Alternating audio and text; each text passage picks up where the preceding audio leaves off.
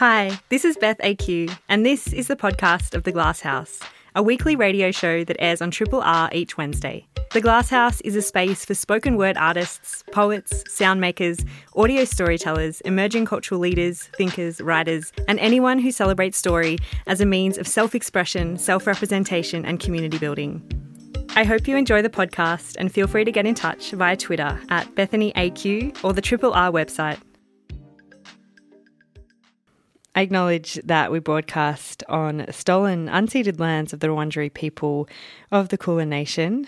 I acknowledge this country's First Peoples as the first storytellers of this land and pay my respects to elders past and present, and extend that to any First Nations people tuning in this afternoon.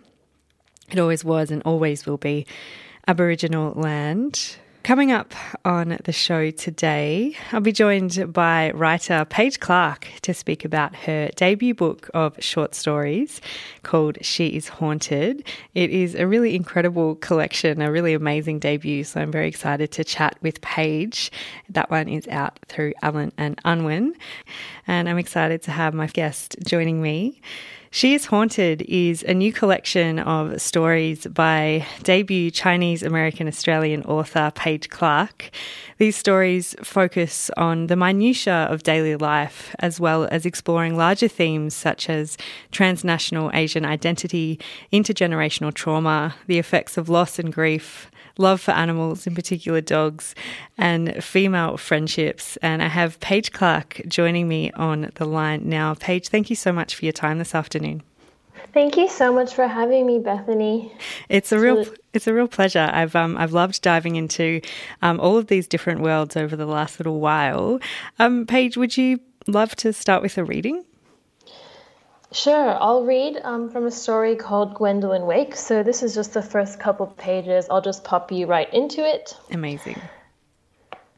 Gwendolyn worked at the Department of Recovery. Her specialty was ex-boyfriends, but she reconnected clients with ex-husbands, ex-girlfriends, and ex-fiancés too. Despite her expertise, in her entire 34 years on the planet, Gwendolyn had never had a boyfriend or a girlfriend. She had never even, to her knowledge, had a crush. It was not that she was asexual. At night, she dreamt of having sex with a being. She often, insert bodily response to sex act here. Maybe she was one of those people who fell in love with ghosts. Or maybe all of the work at the Department of Recovery had left her jaded and horny, able only to get off on the tragicomedy that was other people's lives. Her whole life, people had thought Gwendolyn was exceptionally attractive, meaning incredibly Anglo-Saxon. A send-away DNA test revealed she was almost completely Anglo-Saxon, even though those tests usually lied to make very Anglo-Saxon people feel better and said 12% Mediterranean or Polynesian. Gwendolyn herself did not think this trait made her exceptionally attractive. Instead, she thought it made her very boring. She believed women who were very black or very brown or very yellow were very beautiful. Though she knew intimately how others fetishized minorities, she knew they thought, insert racist stereotypes here. Callers to the department told her there were all types of fetishes about acquiring autoimmune diseases and fetishes about having sex with ghosts. Maybe this was what gave Gwendolyn the idea that she was sleeping with the celestial being in the first place. That's Paige Clark there, reading from her book, She is Haunted, that story called Gwendolyn Wakes. Paige, I'm so glad you read from that story because it's one of my favourites. It just really stuck with me. You know, you're writing about a woman who works as a data entry person for the state government who helps determine if people's relationships will deteriorate or if they'll have to come to an end completely. A very useful service. I absolutely love that idea. I love how in a lot of these stories you've really used kind of this slightly experimental, slightly science fiction moments and this kind of like weird and wonderful way of capturing some of these stories. In many ways, it reminds me of Carmen Maria Macchiato's Her Body and Other Parties or Nana Kwame's Friday Black. This story, as well as, another story where you explore brain surgery for a method of coping with extreme weather temperatures. You write about spirits communicating very directly with the living. I'm interested in, I suppose, those kind of supernatural or kind of fantastical elements of the worlds that you create. Can you tell me a little bit about that element to your work and how you would describe it? That's a good question. I was actually thinking about this last night because I was watching Get Out with my partner, and he said, "Oh, this seems like a premise that you could come up with. This seems like, the way that your brain works." And I was kind of thinking, I have no idea how they did that. And then I was thinking about my own process, and I have no idea how I go to those places. It still kind of surprises me. I'll sometimes think of this, what if. So with the brain surgery one, for example, I thought, what if, your brain is the organ that uses the most energy in your body. So what if you could remove part of your brain and then, you wouldn't get as hot, because I'm always overheated. And obviously, climate change is a huge issue that I'm thinking about all the time. So it sort of starts with those little premises. And then I don't really know how it happens from there. I think that I just have this sort of instinct that I want to push things really far. I don't even see it as science fiction. Sometimes to me, I'm trying to capture, a truth or a real kind of feeling that's very much of this world. And sometimes the best way to do it is going to these fantastical places. Absolutely. I absolutely loved kind of delving into those worlds, because I can really feel the root of some of those questions that you're asking. Like, for example, with the brain surgery one, it is very much about how are we actually going to survive hotter temperatures? How are we going to survive living in a world that is, it's changing very rapidly, and it's a very scary thing. And, what you've written is that if you just get rid of a certain part of your brain, yes, you might not remember your partner. Yes, you might be very different, but you will be able to be outside and not be essentially melting because of these extreme weather conditions. I think you've done a really amazing job of kind of scratching the surface of these really big questions and doing it in a very interesting way. It's very compelling. I will never kind of forget these worlds that you've created. I have absolutely loved reading about it. I'm interested in, I suppose, short story writing as a form. It is a very particular craft. Each sentence really holds such importance due to the economy of form. I'm interested, what drew you to short story writing as a container to explore these ideas? Yeah, I think that short stories, they get a lot of, flack as maybe being a stepping stone to a novel. But I actually think that there's a lot of opportunity in short stories to experiment with time, experiment with, language, and doing all this work that would become tedious or exhausting in a novel. One of the things I've always said is that I'm a short story writer because I get so sick of myself. I don't know that the longest story in the collection is about 8,000 words. And so I think that that's kind of the maximum that I can sort of stay in any one voice before I feel like it's exhausting, because I do want the readers to have to do that work of kind of, unpicking the language and unpicking the worlds and working really hard. And I love writing like that. And I think that, the form sort of lends itself in this way to sort of jumping in and jumping out of a world that, 200 pages of being in a world where people are missing part of their brains. That would be really hard, I think, to stay in that space. So I think that, I always pick stories that I feel like fit the form.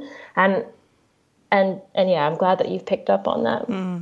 Yeah, it's so true. I hadn't thought about that, trying to kind of maintain that storyline for maybe that particular story. But it is, I think it's it's very unique in that way that you can kind of take these ideas, run with it, and then it can be finished, and then you can kind of jump into this next world.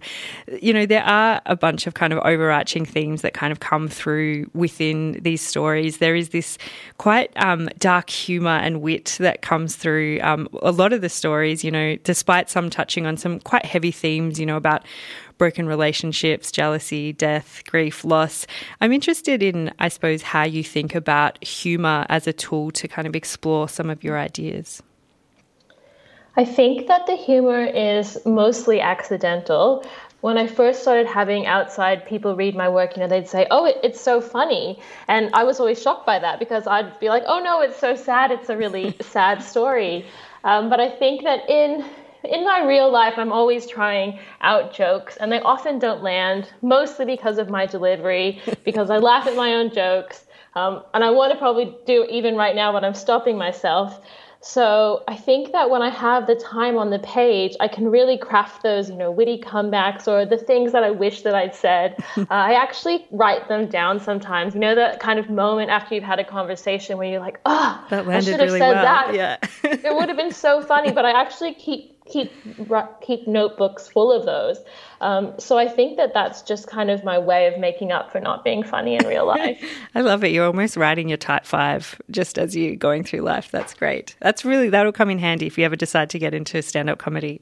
I think that you've used humor in this really great way because, as I said, there are some, quite dark and heavy themes in the book. But yeah, you do bring this kind of lightness to it through this humor and wit that you use through your characters.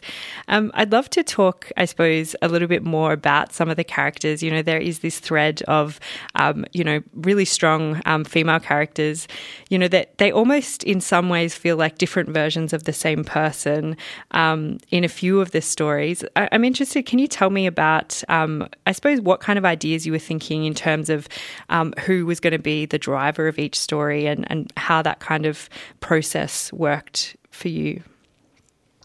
Yes, well, a lot of times the voice of the character will just come to me. And I know that sounds like such a cop-out, but a lot of times I can hear how the story is supposed to sound, or it's as if this person is talking to me or through me.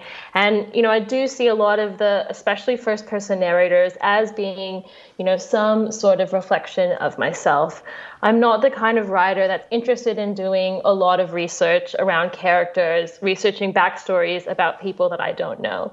So the characters are really amalgamations of myself, of people I know, of things that I'm, really intimately familiar with. And I think that does come out in the cohesiveness, of the voices of these characters.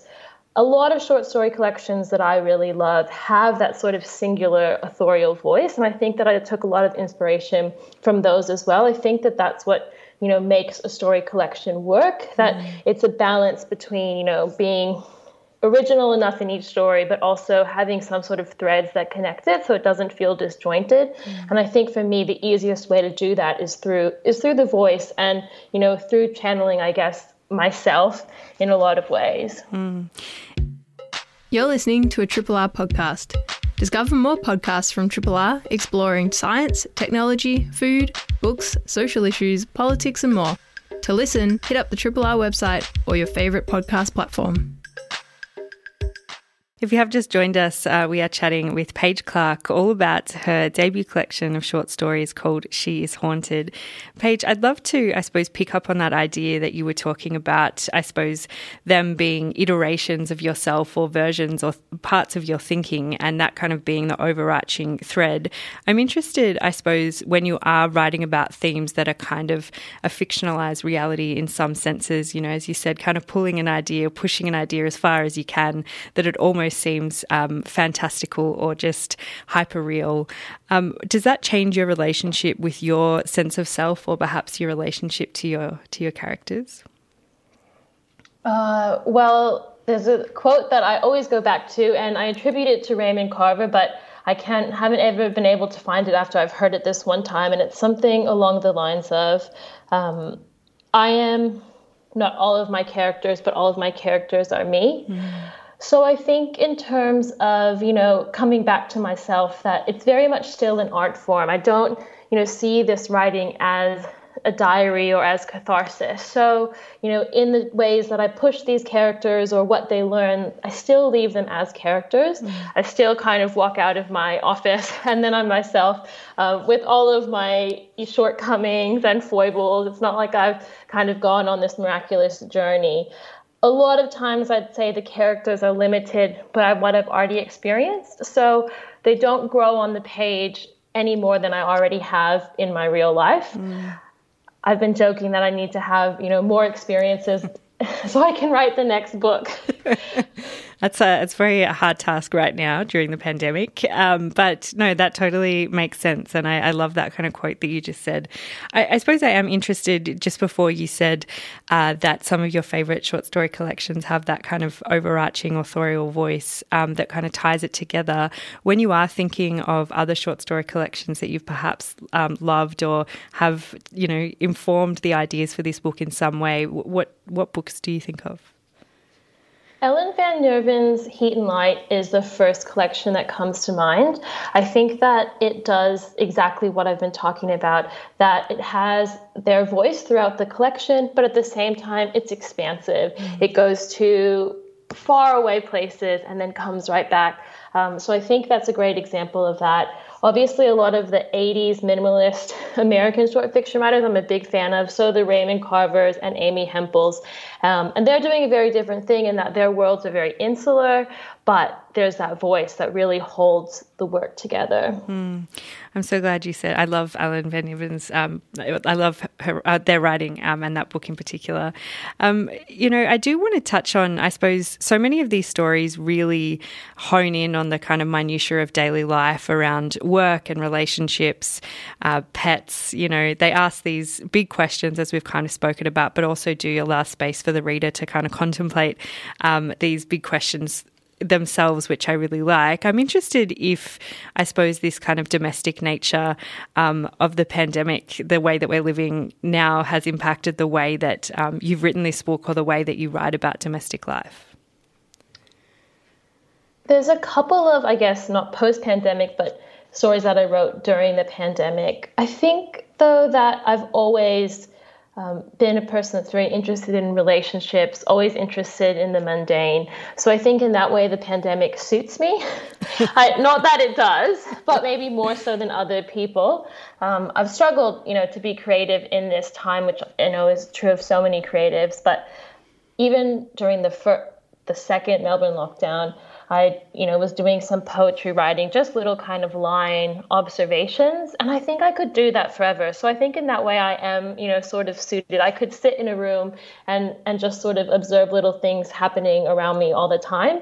I'm always the kind of person, I'm always looking out windows, always paying attention to what's going on. And maybe that's the kind of writer in me. But at the same time, I'd love to get out in the world and see a few more exciting things. Yes, I feel like we can all very much relate to that. Paige, I'd love to know, I suppose, I've absolutely loved reading this collection. I'm so excited to continue reading your work. What's your writing process been like for you? I suppose we've been talking about pandemic life. How has it impacted the way that you're writing or creating during this weird moment that we're living through? I'm always looking for an excuse to not write.